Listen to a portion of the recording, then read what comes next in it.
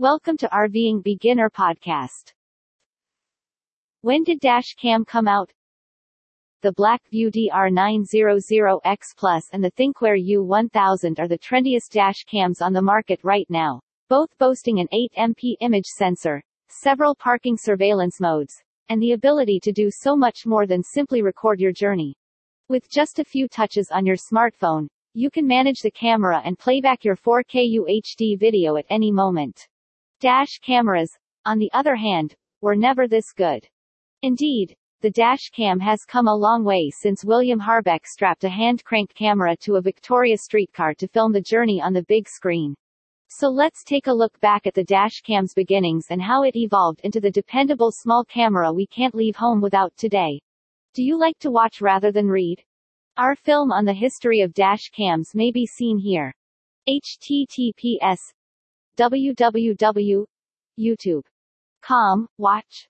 V equals AXYWOKBNVC4 and feature equals EMB_title and ab_channel equals BlockBoxMyCar.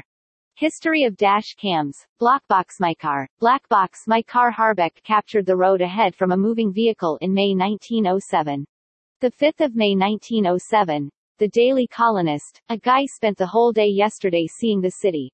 He traveled through the streets in a streetcar loaned for the occasion by the British Columbia Electric Railway Company, and he traveled up the Arm and along the waterfront in a launch, all the while devoted himself to a queer box-like piece of apparatus, turning a crank and adjusting it so the powerful lenses situated at the front could command the best views available. It is expected that the presentation of Victoria's films would be a great advertising for the city. https www.youtube.com, watch. V equals XMUOX6N0ZQ and ab_channel equals BC History.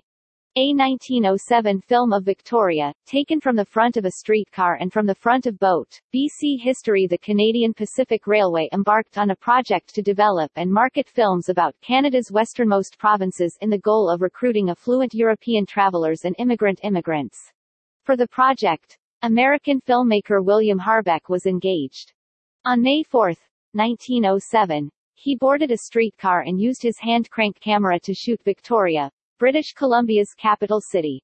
He then drove north from Victoria to Nanaimo, pausing at the beautiful Shawnigan Lake before crossing to the mainland and arriving in Vancouver. He then used the Canadian Pacific Railway between Yale and Lytton, to have excellent views of the Fraser Canyon, and the lovely countryside.